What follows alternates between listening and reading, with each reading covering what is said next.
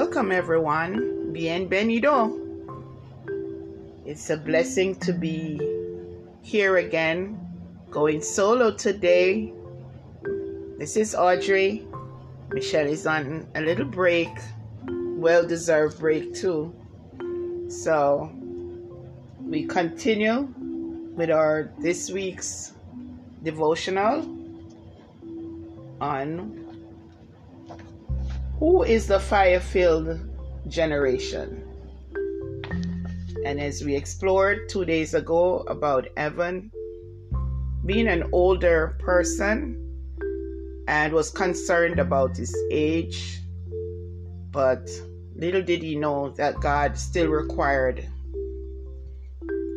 Evan to be a part of the fire-filled generation. And we discussed about being not mindful of your age, but just wanting to do what God has called us and sent us in the earth to do. So it's still week 6, and today is day 17. And we're going to look further in the devotional to see where we're at with our fictional story and how it really relates to us. So I'm going to start reading the next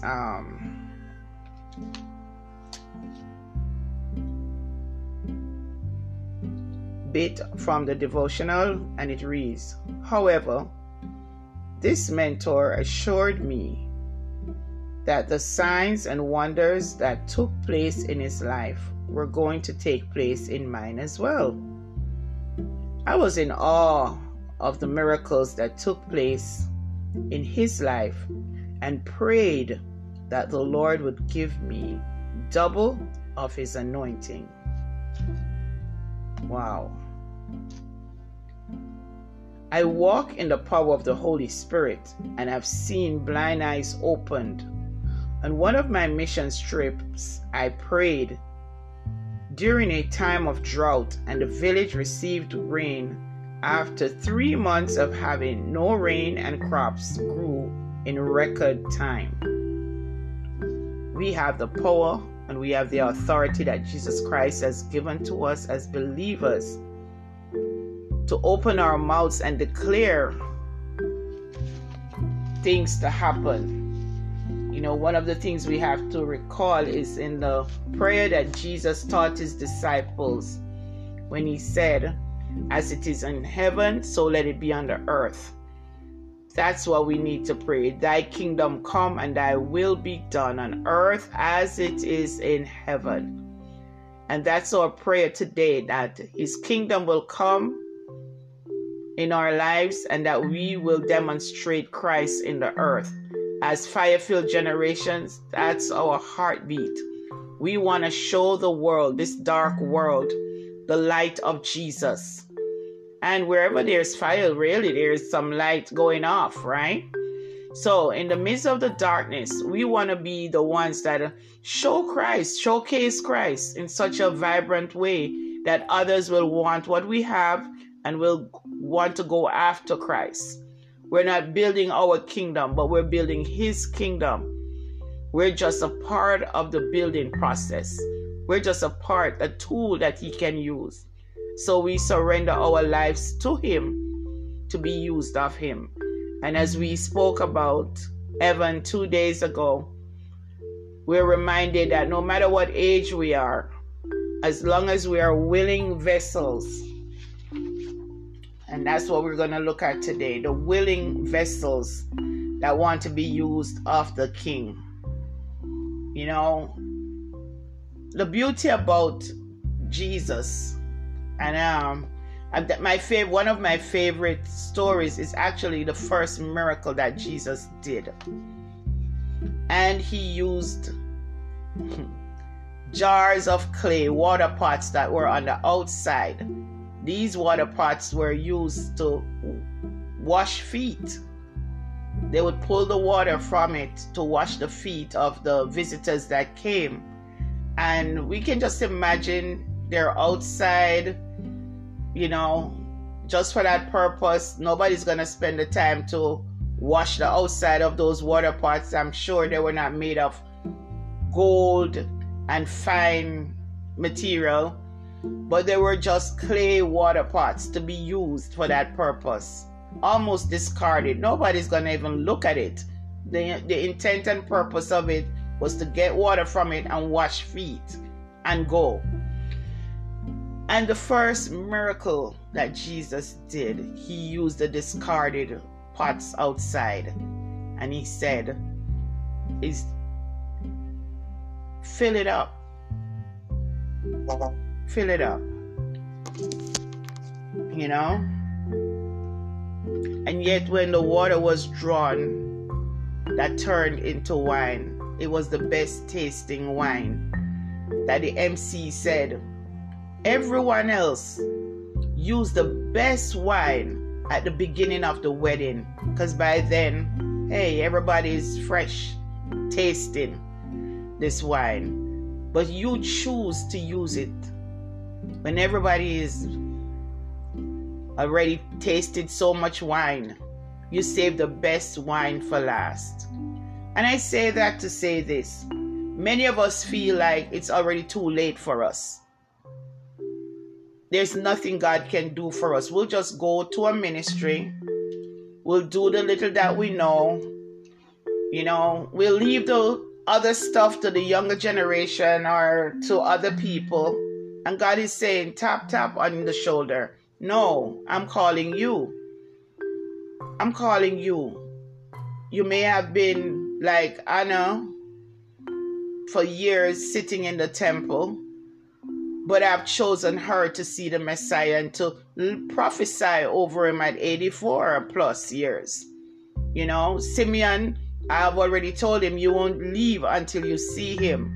And right throughout scriptures, God is saying to us, just be willing. Be willing to do what I've called you to do. Be willing. All he needs from us is a willing vessel. Are we willing to be that willing vessel? It's about yielding. It's about surrendering. Are we really wanting to surrender our lives so that the King of Kings can use us, so he can impart in us things that will cause us to go, whoa, because yes, he's that kind of a God. He's a whoa God. We never want to leave this earth and never reach our fullest potential because we have said to ourselves, we're not gifted enough, we're not called, we are not young enough, we're not old enough, we can't talk, we can sound like this person, and the list goes on. You know, I'm taken back to even with Jeremiah. Jeremiah said, how can I do this? I'm a young person. Moses said, I can't talk, you know. But may we all be reminded, it's in the book of Acts, that others heard Peter and the crew and said, but these are ignoramus fishermen who have been with Jesus. If we have been with Jesus, he can take us to places, to do things that we ourselves cannot dream or imagine. It has not yet entered our hearts what the King can do through us. We just have to be willing vessels, surrendered vessels. And I know that it's hard sometimes because for us, we have heard things along the way and the enemy keeps playing it back in our minds to say to us, remember, you cannot speak well. Remember, you're too old. Remember. And sometimes fear and what we are thinking will hinder us from doing. But we're here to break the cycle and to say we can do all things through Christ that gives us the strength. It's not too late to go back to school if that's what God is telling you to do. It's not too late for whatever dream and vision God has given you. As a fire-filled generation, God will equip us on every side. A fire-filled generation will grow children. Maybe that's all God wants you to do in this season of your life, to raise your kids so they can be on fire for their peers. What a marvelous picture that is. Just think about it. You're raising the next Esther and the next Daniel and the next Shadrach, Meshach, Abednego, the next Mary that will go and turn the world upside down, the next Peter, the next John the Baptist that will turn the world upside down for Jesus. Isn't that an awesome assignment? How about on your job? You may be working and you're the only person that's there, that's a believer. But God has set you in that place. He has now given you a platform for you to turn that office or that warehouse. Wherever you are planted, you can bloom. Wherever we are planted, we can all bloom.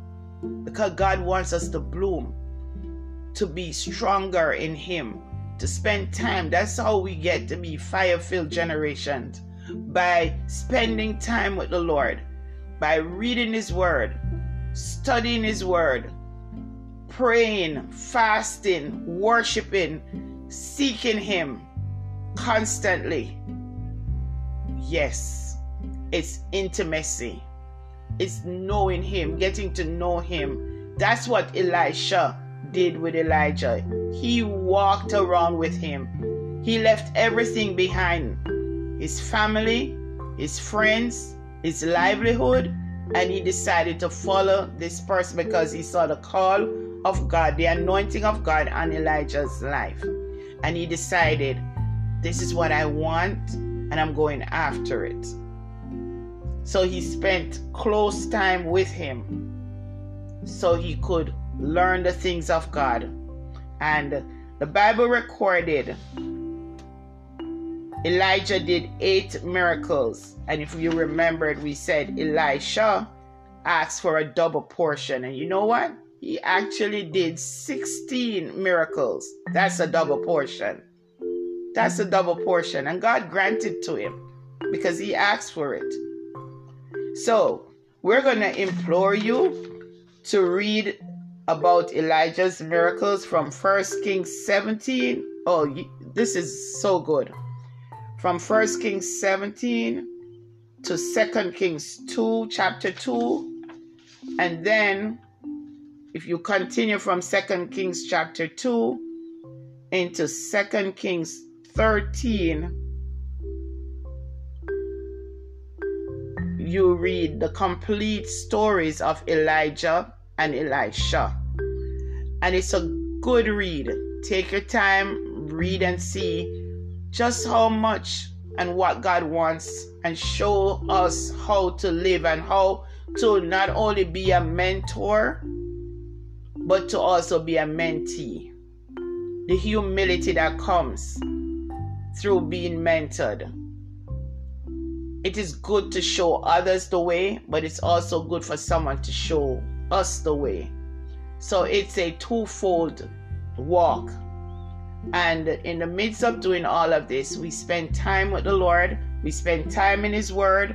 We learn, get a journal, write these miracles down, and see. That's the challenge that you'll have. How did you find 8 miracles by Elijah?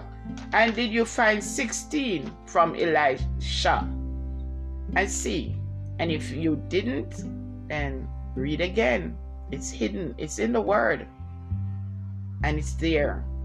And we can see without a doubt that God is calling you and you and you, and He's calling me.